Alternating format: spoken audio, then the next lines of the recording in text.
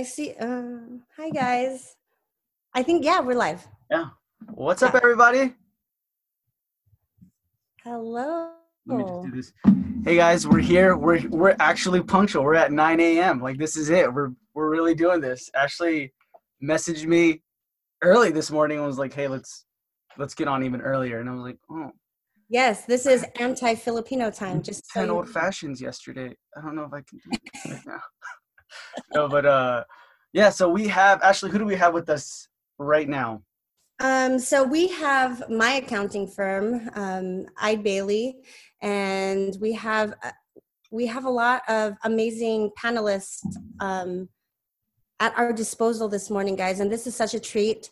I had messaged my accountant, Scott, and I had said, I have a Facebook group of startup docs, and a lot of us are just, we don't know a lot of things, and we're learning from each other and from our community, and it would be amazing if you could do a live for us. And Scott's like, what do you want me to talk about? I was like, well, I'm pretty sure we all are going to be grateful for whatever knowledge you're going to impart on us today. But they, of course, their firm did even better, and they have a list of questions that they had gathered and worked on. So without further ado, you guys, people are joining us now. We're going to let them speak, but feel free to type in your questions. And as they come in, when it's a good time to interrupt what they are discussing, we're going to start asking your questions to them so that we can help direct this conversation. So, who wants to start? I'll kick it off. So thanks, Ashley, for the invite, and we're excited to be here and be a resource for you all. So I'm Scott Haberman, as Ashley mentioned. We serve a number of dentists throughout the country and try to be a resource for them and a kind of a sounding board as they're going through this process right now, because it is something that's pretty unknown, not only to you as younger dentists, but I think some of the more mature business owners out there that have been practicing for quite some time. Joining me on the call today, when Ashley mentioned opportunity to get in front of a lot of people, I thought, well, let's get some rock stars within our firm. Or our firm's a pretty big place, and we have some pretty cool talent on board. Adam Sweet, he is our pass-through expert, so knows anything and everything about S-corps, partnerships, opportunity zones, and it's kind of my sounding board when I have pretty deep technical questions to bounce off somebody. And also Mel Schwartz, he's actually in the DC area and is part of our legislative kind of ear on the ground, and is pretty in tune with what's going on between Senate and Congress right now, battling this new bill trying to come out to help everybody out there in the community and the economy to keep from all the layoffs we've been experiencing and just slowdowns in business or absolute shutdowns for the time being in business. And so he'll have some good insight to share. But we'll kick it off to Adam first. He'll talk about the due dates, payment dates that are being extended, and some of those other items that just came out a couple days ago. And then Mel will be talking about the Family Medical Leave Act that passed a couple days ago as well. Who does that apply to? Are dentists excluded? Is there a certain threshold they have to be over to be applicable for? So we'll just we'll kick it off, and I'll end it with some talking points about what can you do right now. What are some tactical items that you can really focus on to keep yourself, obviously, ready to go when the dust clears, and we'll open up for questions. If you have questions, just feel free to send them our way. So go ahead, Adam. I'll let you take it out. Thanks. The due dates. Thanks, Scott. So yeah, as Scott mentioned, I'm part of Eide Bailey's National Tax Office. I sit in Spokane, but I'm a resource for the whole firm. And so we do a lot of work with Scott, really over the last couple of years with dentists specifically, working with some of the DSO organizations and some 199A planning and so forth. So I'll talk a little today on what's happened over the last couple of weeks in terms of tax filing deadlines. I think the one big caveat I'd say is the bill right now being discussed in the Senate could materially change everything, at least everything that I'm talking about. So I'll give what we know so far, then I'll also probably put a caveat every single time about what could change. So what we know right now is our traditional tax filing deadline, which is April 15th, which is for individuals. April 15th is also the final payment deadline if you owe any tax from 2019. April 15th is also the first quarter deadline for estimated tax payments for 2020. So for anyone that's conducts their practice in an S corporation or a partnership, your estimated first quarter estimated payments would normally be due April 15th, 2020. Those dates are all officially pushed back right now until July 15th. So if you owe any tax for the 2019 tax year, your first quarter estimated tax payment, as well as the due date for your individual or any tax return that's due on April 15th, that is pushed back until July 15th. Practically, what do we recommend with that? I think we still recommend getting your return done to figure out, one, if you're entitled to a refund, certainly file that as quickly as possible. There's no delay on the refund. You don't have to wait to claim a refund until July 15th. If you're entitled to money today, file that tax return and get that refund today.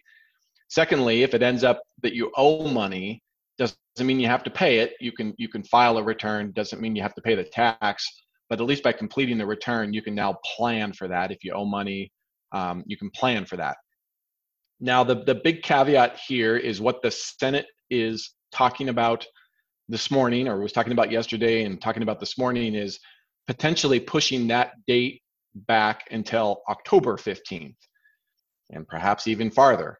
So we may hear in the next day or two that the due date for tax returns, the due date for first quarter estimated payments, the due date for second quarter estimated payments for 2020, all of that is pushed back until October or potentially a later date. So that's the big caveat I'd put there. We for sure have until July 15th. I should have mentioned it's not only first quarter estimated payments, but also second quarter estimated payments for 2020 are both due July 15th currently, but it seems very likely that that will all get pushed back until the fall. And there's even talk about some of the components, the self-employment tax component, some of the other payment components to the estimated payments may be spread out even over a couple of years. So it even could become more generous for taxpayers. So wait and see. What we don't know yet is how does this work if you filed an extension to file your tax return already? So if you filed an entity extension to file in September, or an individual extension to file in the fall, do those deadlines all get pushed back? We don't know yet. We expect to have guidance from the IRS on how that works, but we just don't know. Same thing for other tax filings, to the extent that I don't know anyone here if they're doing any estate planning or gift tax. There's all kinds of other tax returns that come due around this time, and we do not know yet whether those automatically have been extended. Where the IRS knows, the Treasury Department knows that these questions are out there. Certainly all the industry groups are pounding down the door in Capitol Hill right now saying we need answers in all this. So we'd expect to see it over the next couple of weeks. So stay tuned there. And then the one thing I want to jump in. So as long as we know that the federal is extended right now, but pay attention to states. California is mentioned. They deferred it even before federal. But whatever state you're in, make sure you're aware of any kind of extensions there too. So not everyone's following suit with federal. Yeah, it's a good point. And the states are always laggards. Obviously the states don't have the same resources that DC has. And so they're always laggards to an extent. So hopefully they'll all follow suit.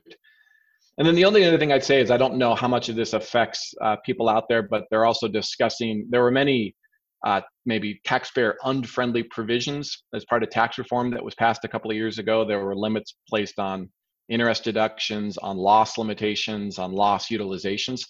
There's talk right now about scaling that all back, at least for a couple of years. And that may allow people to amend returns that have already been filed and perhaps to generate refunds there that presently no one would be expecting. So also stay tuned to that.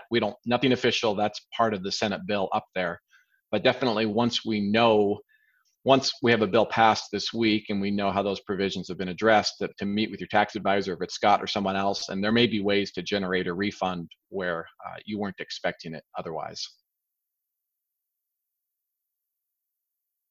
And that's it. I don't know if we have any questions. It's just, there's a lot uncertain still right now. We know we have until July 15th, but it's very likely, almost maybe even certainty, that we're going to have that date pushed way back into the fall. And so we'll wait and see. Mm-hmm. Yeah, some questions I've gotten, and we haven't, or at least I haven't seen any clear guidance yet of if you have a SEP for your dental practice or other retirement plans, what are the due dates for those? Is it really April 15th? Is it October 15th? What date does this change to? Or maybe is it even 2021? So that hasn't been written down yet. So correct. Stay tuned there. Yeah, HSA, if you have a health savings account, IRA, all of those deadlines, no one knows. I mean, you would expect perhaps that those dates will get pushed back, but we have no confirmation yet from the service or from the Treasury Department on all of those things. But I would expect all of that, to an extent, the Treasury Department and the IRS are waiting to see what Congress does, because every time the IRS puts out something, Congress is going to pass a bill that could change everything. So it's just everything very quickly moving. But I would expect we'll have answers to many of those things over the next couple of weeks. Awesome. Adam, this is Mel. Yeah. Do you have any word on what this is going to do with regard to employment tax deposits? Is that included in the extension at all? So the self-employment tax would be part of your estimated payments. So I'm a self-employed individual at Eide Bailey, for instance, and I think that is part of the extension, so that your estimated payments that would be due on April 15th and June 15th, those are included in the pushback until July 15th. Okay. And I think one of the questions that still is out there is where ultimately we may land with regard to employment tax, Social Security tax, Medicare tax, for those employees that we're able to keep on the payroll, or for that matter, that have been on the payroll. And so that is, at this point, I think there is no indication that has been extended, but it is something where deposits clearly could be pushed back as part of the legislation that we're looking at in the Senate. The IRS has some issues with trying to do anything on their own with that. So this probably is something that does require congressional action. Got you. Okay, guys, so we do have quite a bit of questions right now. Can I ask a couple really fast, and then let me see if it covers it, or probably not. Yeah. Yeah, absolutely. Okay, so from Christy Ammons Diller, she said, "What are financial options for 1099 dentists? I have a personal LLC." So she's a person. So she's a sole proprietor, it sounds like. Mm-hmm. And is this issuing is she issuing?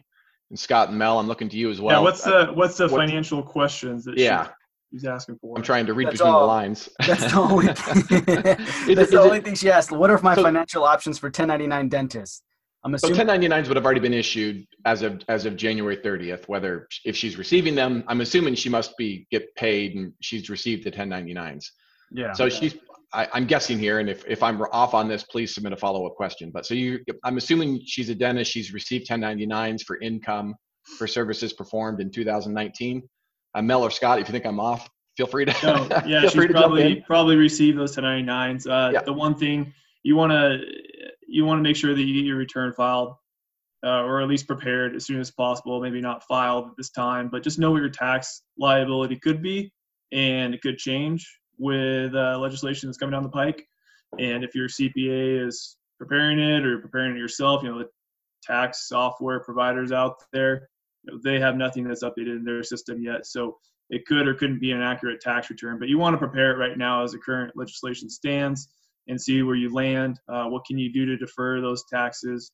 And as this bill passes, when Mel follows that and lets us know within the firm all the updates there, what in that bill can help you out for 2019 and going forward, or even previously, in prior years for 2018 and earlier that Adam kind of led to earlier on that call. So I think just getting things kind of squared up right now for the future is probably your best planning item. Because it'll set the stage both for, I mean, I probably should have just explained it, but it'll set the stage both for you get your return together, you'll know if you owe any tax for 19, but then you'll also know what payments you need to start making for 2020, your estimated tax payments. So there's two things there and you won't have to pay either of those as of April 15th, but to Scott's point, you get those together, you'll know those two amounts, or if you get a refund, which would be even better, and then you can start planning for those things as we move through 2020. Or there might be a miracle within Congress. Mel shot that down yesterday of maybe dentists can be eligible for that 20% deduction. We'll wait and see. Gotcha. Okay. Another question by Damian Graybell. He said, I put a guide together to help people complete the SBA loan process. Are you hearing that you must have your bank reject a LOC increase prior to being eligible? So I've been suggesting all my clients apply for this SBA emergency funding. I haven't heard the details of banks rejecting or talking about their current debts. Obviously, they need to know about your current debts and assets and so forth, and they're going to have more questions for you. But I've been encouraging all of my clients to at least apply, see what you're approved for. I think they're giving loans for up to $2 million to businesses, but it could be approved for less. The rates are pretty darn low, 3.75%, and I think it's spread over 30 years, and the payments don't start for about a year. So, if anything, apply for it. And it's a great source of funding right now when things are obviously shut down, but also when you start back up, you're going to be extremely busy. You're going to have higher costs with payroll, get things up and moving, and longer hours to kind of get the wheels turning again. So, I think it's going to be pretty important to get additional funding right now before things pick back up. Gotcha. And that's an area too where the Senate bill that's moving along, there could be material changes to that as well in terms of liquidity or loans provided to small businesses. Could be even beyond what the SBA is doing.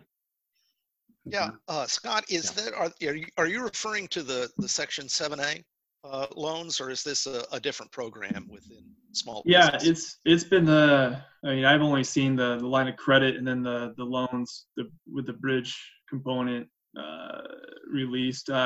Which other ones out there are you referencing?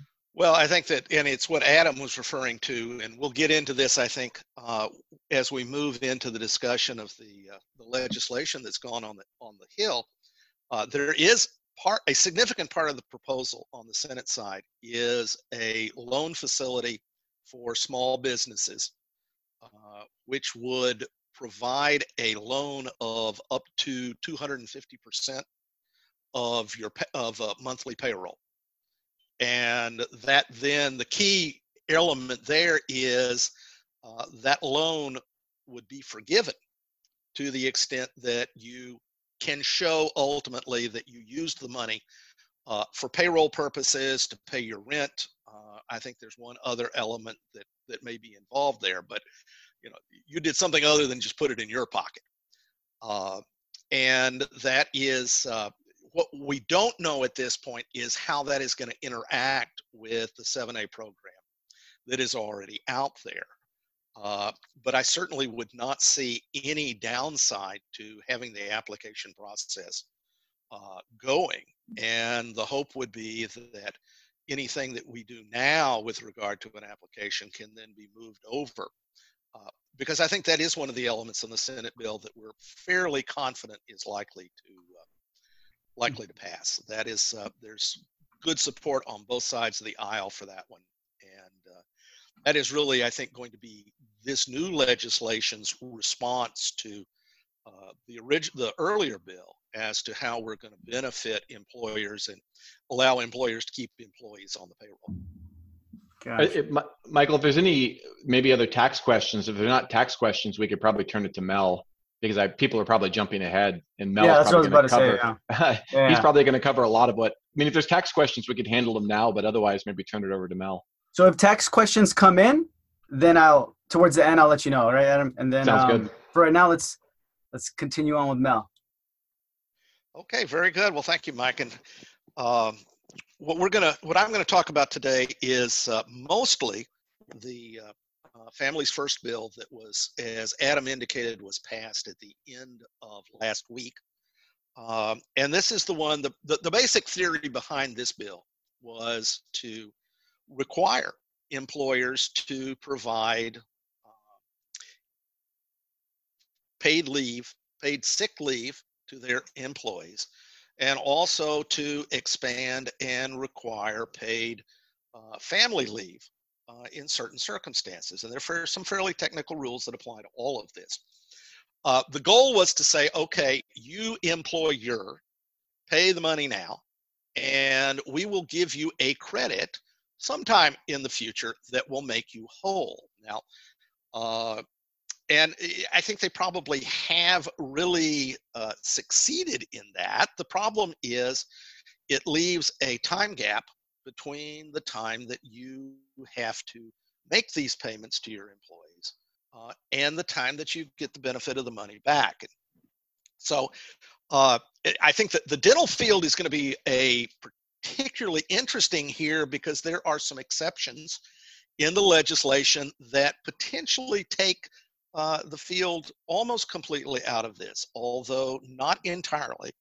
And certainly to the extent that you do have employees, you are continuing employees on during these hard times, then it's something that I think we're all going to need to be aware of and we're going to need to be prepared to deal with.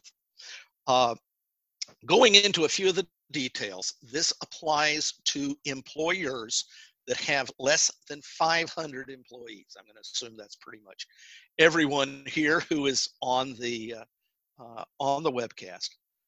And what you're required to provide are 10 days of mandatory sick leave, and that's limited to an amount of $511 today if the reason that they qualify for mandatory sick leave is they're subject to quarantine, they've been given an isolation order, they've been told by a healthcare provider that they need to self-quarantine, or they're experiencing coronavirus symptoms and are in the process of actually seeking medical attention, medical diagnosis. There is a second set of reasons why you may be required to provide the sick leave, and that is one, they're taking care of somebody who meets one of those first three qualifications, or this is the fairly big one, they cannot go to work. And I've got to say, all of these apply to situations where the employee cannot go to work and cannot telework. Because if they can work from home, they are not eligible for the kind of coverage that's provided in this legislation.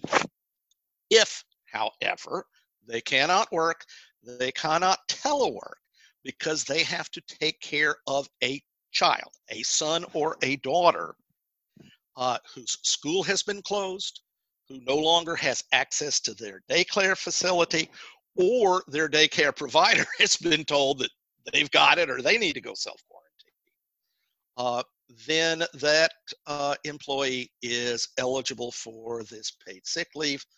There, it's a reduced amount. It's $200 per day maximum. Those are maximums. The $511 and the $200 a day are maximums. If what you would normally pay them for a normal day is less than that, obviously you only have to pay the lesser amount. If they're a part-time employee, you figure their part-time number. However, the fact that they are a part-time employee doesn't mean that they aren't eligible for perhaps a reduced payment, but are still eligible for this paid sick leave under the legislation.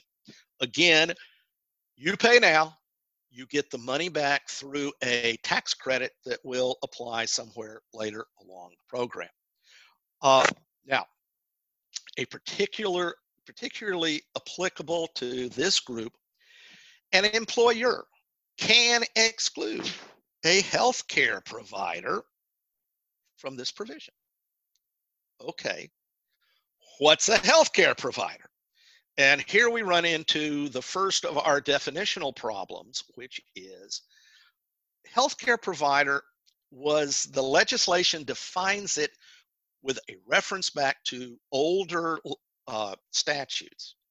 And that older statute essentially says a healthcare provider is a licensed medical doctor, plus anyone else the Secretary of Labor says is a healthcare provider. Okay. How broad does that get? Generally, it is that there's plenty of precedent for the idea that dentists, chiropractors, most of the people that you would associate, dental surgeons, a nurse that would assist in dental surgery, clearly meet the healthcare provider list.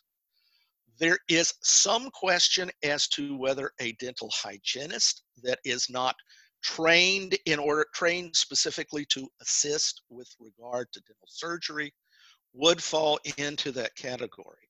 Clearly, somebody who works in the front office of a dental practice that does the billing, that does the appointments, that does non-medical things, clearly is not going to be treated as a healthcare provider. But unfortunately, I think that is one of the ones that is, we're going to have to wait and see in detail exactly how this is going to be judged. Now, what do we do in the meantime? Well, fortunately or unfortunately, depending upon whether you're the employer or the employee, it appears that these provisions do not come into effect until April 2nd. There was a 15-day delay for guidance to be published. And accordingly, it certainly looks like they will not be effective. The requirement to make the payment will not be effective until the guidance is issued, and probably not until April the 2nd itself. One other item to mention with regard to the paid sick leave is if you have in your policies provided personal time off, paid sick leave yourself, you cannot count the sick leave that you're required to provide under this new legislation against that paid time off or against that paid sick leave. They get these 2 weeks in addition to whatever they were entitled to under your existing policies. Now, typically, they will stack this so that they use the paid time off or the mandatory paid time off first, and then whatever they were entitled to under your program. But that is not required, and there may be circumstances where it would be to their advantage to flip that order. They are the ones, the employee is the one who gets to decide what order this is going to be done in. Questions obviously have arisen. Okay, if I decide that I am subject to this, how do I manage this? What sort of information do I need in order to establish this? Again, we are awaiting further guidance, but the indications that we have so far is that day one, where this applies, they meet one of the standards, they can take the day off. By day 2, they have to give you some form of indication that they are invoking their right to paid leave, or at least explain to you why they meet one of these qualifications. Early indications from the Department of Labor and the Treasury are they're going to be very liberal in protecting the employer if they take the employee's word for it. Although one wants to be careful about things that may obviously not be above board. Second piece, let's move on to the expanded family leave. This is a much more limited scope of the provision, but potentially is significantly more expensive because this strictly applies to situations where the employee cannot come to work, cannot telework, because they have to take care of a son or daughter whose school has been closed, whose daycare center has been closed or whose daycare provider, and that includes grandma, has been told that they need to go self-quarantine.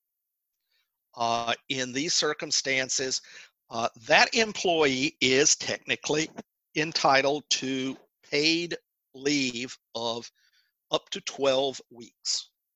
And here it's the same calculation of what their daily pay would be, but here it's again the $200 per day limit that would apply. I'm sorry, I misstate that. The normal payment would be 2/3 of their normal payment. Again, subject to a $200 cap. And once again, healthcare providers can be excluded. And this is again a situation where we are waiting to hear what the definition of healthcare provider is going to be. I will be extremely surprised if you dentists are not included. That's a double negative, I should say. We think that dentists will be treated as healthcare providers. As we move down, though, in the ranks of people who may be working in your office, that's a little less clear. Now, there is a twist with regard to this extended paid family leave, and that is for employers with less than 50 employees. The Secretary of Labor is allowed to exclude those employers from this requirement if he determines that including them, requiring them to make this payment, would jeopardize the viability of the business as a going concern. How is that going to be determined? Again, we're waiting to hear from the Department of Labor. Certainly, the hope is that some standards will be published that you can look to in these circumstances. The hope is that it will not require some sort of individual application. But until we get that guidance, we're just going to have to wait and see. It certainly makes sense for him to provide some standards because I don't think they want to be processing the million of applications that they're otherwise likely to get. But again, we have to see how this ultimately plays out. Now, I mentioned that at the beginning, the idea is you as an employer make these payments, and then you get the money back through a credit. Okay. Under the legislation that has been enacted, you take that payment first against, or that credit first against the amount of your share of the OSDI, the Social Security part of your payroll deductions. Excuse me, your payroll taxes that, at least at this point, you are required to deposit on April 30th. To the extent your credit exceeds the amount that you owe on April 30th, then there will be a form that is established by the IRS that you send in along with it, and that ultimately should get you, the IRS, to issue a check for the difference. The goal, I say, is to fully compensate the employer for the costs they incur.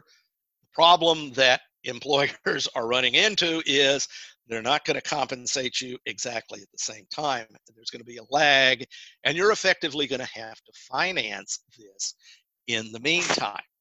Now, Michael, do you have something that we need to come in on? Oh, no, sorry. Okay. But actually, yes. So this is a very, it's a very active topic of discussion right now amongst the doc.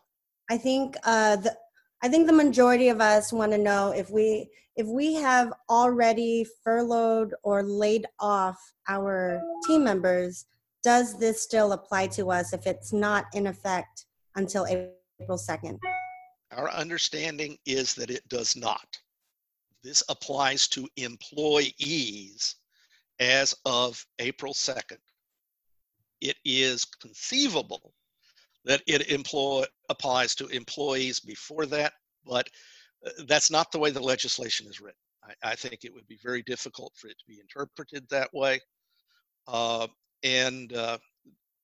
So consequently, I think that if you do not have any employees as of April 2nd, then you are not subject to these rules. Another piece of the legislation is intended to provide some monies to beef up the unemployment system. This bill that is being considered in the Senate right now includes significant additional money to beef up the unemployment system. And those former employees have been sent into the unemployment lines. And the fact that you may hire them back once things settle down does not appear to change the fact that, at least as of the magic date, they are not your employee.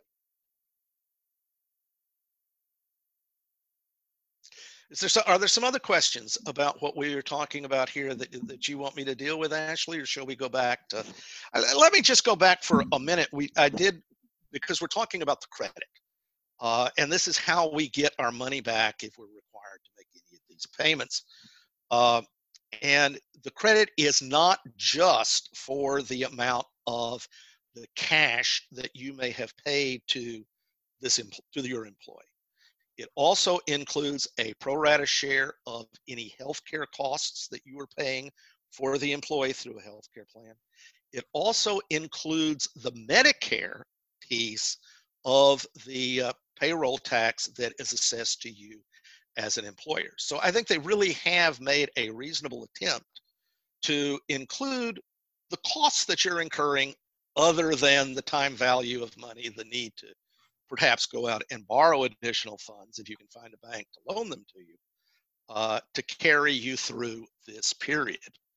Now, Adam and Adam and Scott have both mentioned legislation on the Senate side. The Senate side is going to try and take this a step farther by actually making loans available immediately, the ultimate repayment of which is conditioned upon retaining employees. That is, it appears fairly well settled that will ultimately be included in the legislation. They're arguing about some other things right now, but there is strong bipartisan support that was put together by one senator from the Republican side and one senator from the Democratic side, both of which have significant leadership positions. And so we expect that to ultimately be available, in addition to the credit refunding the thing. Now, I guess one additional thing that is worth noting before we just completely turn it over to questions, and that is for those of you who are filing self-employed, you too qualify for essentially paying yourself paid sick leave if you qualify for the paid sick leave, or extended family leave if you qualify, but would otherwise, if you were an employee, would qualify for those. You don't actually pay yourself, but you are allowed to claim a credit, and this is unfortunately going to have to come against your income tax, which is conceivably not due until sometime in 2021. But you would be allowed to claim a credit against your self-employment taxes for the same amount that the employer would have been allowed to claim as a credit with regard to an employee. So there's something here for the self-employeds as well. We'll need a few more details before Scott can do the actual calculation for you, but that is definitely part of the package and should ultimately, if not in a timely manner, should ultimately be something that we can see to get the money back. And let me turn that now back to Mike and to Ashley, and okay. see what questions we may need to answer. So do you want to ask a question first, Ashley?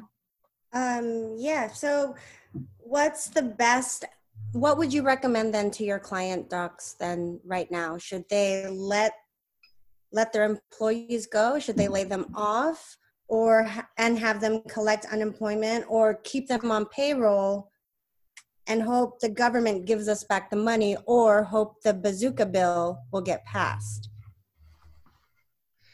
The that I think really is a question, and Scott, I'd like for you to chime in on this as well. I really think that is a question of the relationship with you and your employees. I would not let the tax tail wag the dog. I think that we at some point life is going to get back to normal, and those may well be employees that you truly value.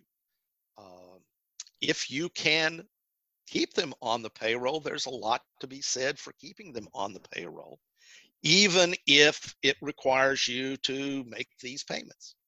On the other hand, it may be that if you're not in a position to continue to make the payments, then getting them onto the unemployment rolls where they can get access to at least a reduced amount of cash may be the most advantage thing to them. Scott, what do you think is the best approach here? I think that's some good information, Mel.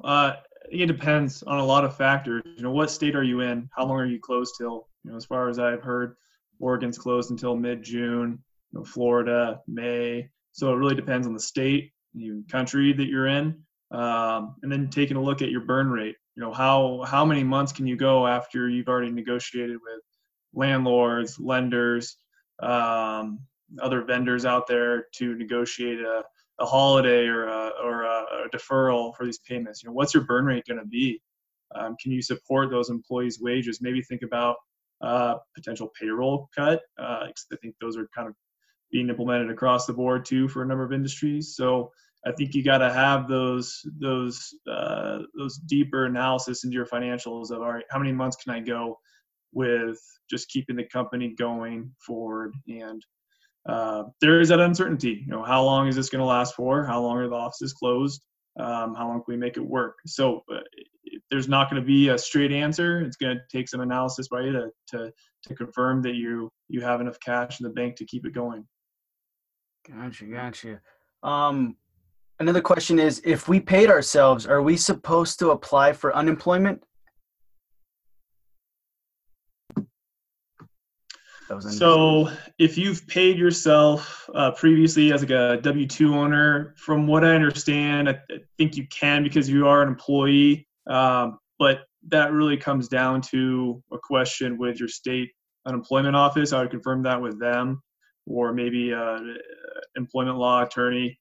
I think that's going to be a question to look into a little bit further. It'll be one. Go ahead, Adam. I was going to say one thing. It's going to be the those of you organized as S corporations.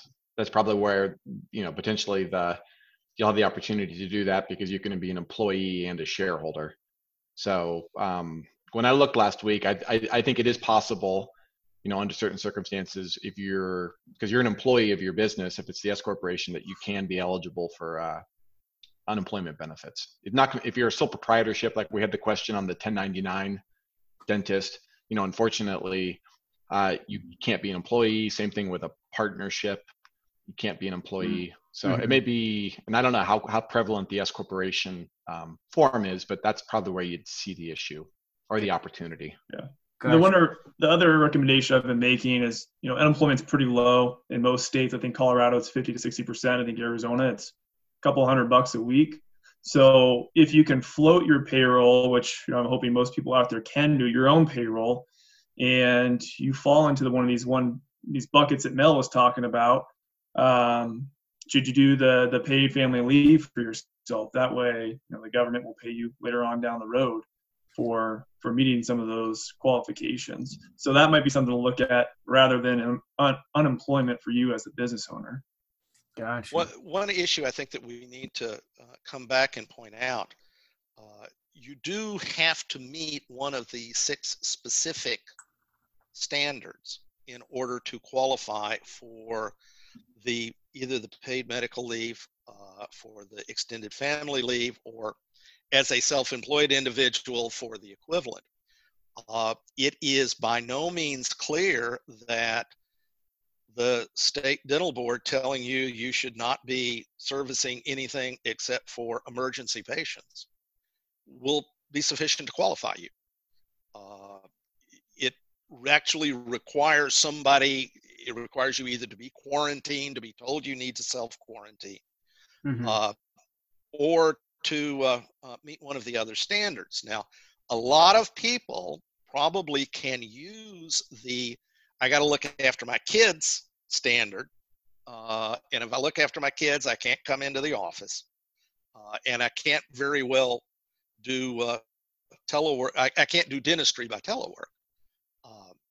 But that is something that potentially does raise a question, because you've got a very different cash flow situation if you think, well, I may be able to, if I pay them now and I pay them under these new provisions, maybe I can get the equivalent of that money back around the end of April, versus no, I don't qualify under these, and there is not going to be a credit either on my self-employment tax or against my OASDI tax coming back. And that's I think, an unfortunate factor that comes out, particularly for a profession like this, in connection with this legislation. Now, I'll come back to, we talked about the idea that an employer can choose to exclude medical professionals from these rules. That doesn't mean he has to, or the employer has to. So the fact that you are an employee, let's say, of a larger dental practice, they're not required to they're not required to refuse to pay you. If in fact it is a situation where you, as the operator of the larger practice, or you can convince the operator of the larger practice, try and qualify you, then potentially that may be possible, and allow them to then get the credit claim back and try and be made whole somewhere around the end of April. Gotcha. Okay. There's a question. In an S corp, if you show a loss after all deductions, depreciation, tax credits, etc., would those losses be carried over to future tax returns? So yeah, go ahead, Scott. With an S corporation, you have what's called basis, so the amount of capital that you've injected into the business or left in the business, and also maybe have loaned into the business. So if you have losses for 2019 or 20, you can offset other sources of your income, like your wages that you paid yourself through the practice, and other potential sources of income that are not related to your business. So the rules are, I mean, that's kind of a high level overview of what you can use to offset with that loss, but potentially there could be some flexibility with carrying back that loss to previous years with the way the legislation is being kicked around in Congress right now that I think Mel or Adam talked about earlier today. So we might be able to use that loss if it exceeds your other sources of income on your taxes to carry that back and get you a refund from some of those prior years. Yeah, the losses would be claimed on your personal return. If you can, I mean, they'll flow from your S corp to your personal return. And then there were some restrictions from tax reform on use of losses, but we're hoping, I mean, to Scott's point and to what I talked about earlier, those may be freed up. And so your losses may even produce potentially a refund. Wait and see. Gotcha. Okay, awesome. Ashley, you got another question? You're on mute.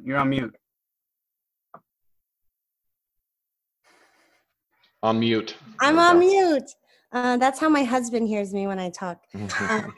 So we have a lot of questions. Oh my gosh, how do we choose which? Because we are almost out of time. It's obvious that an hour is not enough for all of this stuff.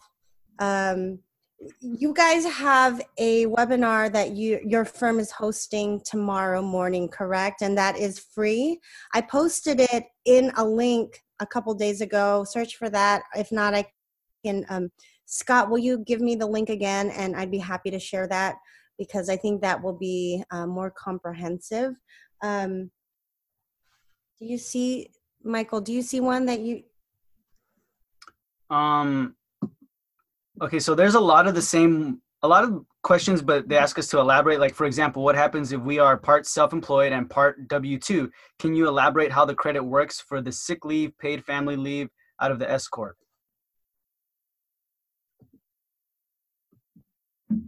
Mel, do you want to try to Mel? get that one? Yeah.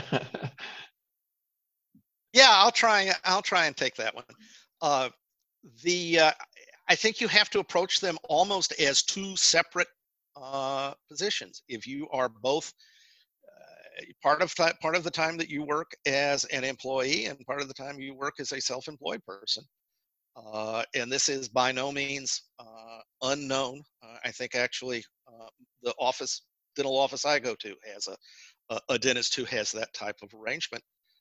I think that you can't claim both. You can't get 2 weeks of of paid sick leave for your 1099 for the self-employed 1099 practice, and then another 2 weeks for the W-2 piece.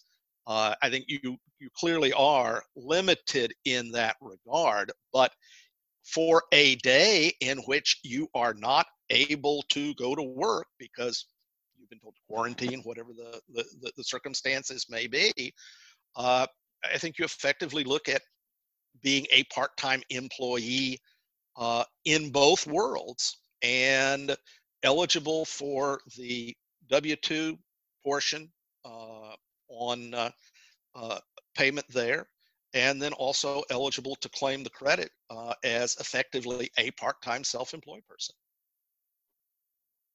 I would certainly file it that way, and if somebody complained, deal with it then. Gotcha. Thank you.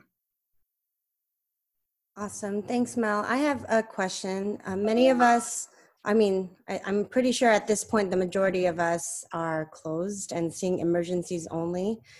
So if we have our employees, let's say we don't want to lay them off, and we have a lot of systems that we want to start incorporating for our offices, or we want our team members to do online training or watch CEs so that when we are back and up and running, everyone is really efficient.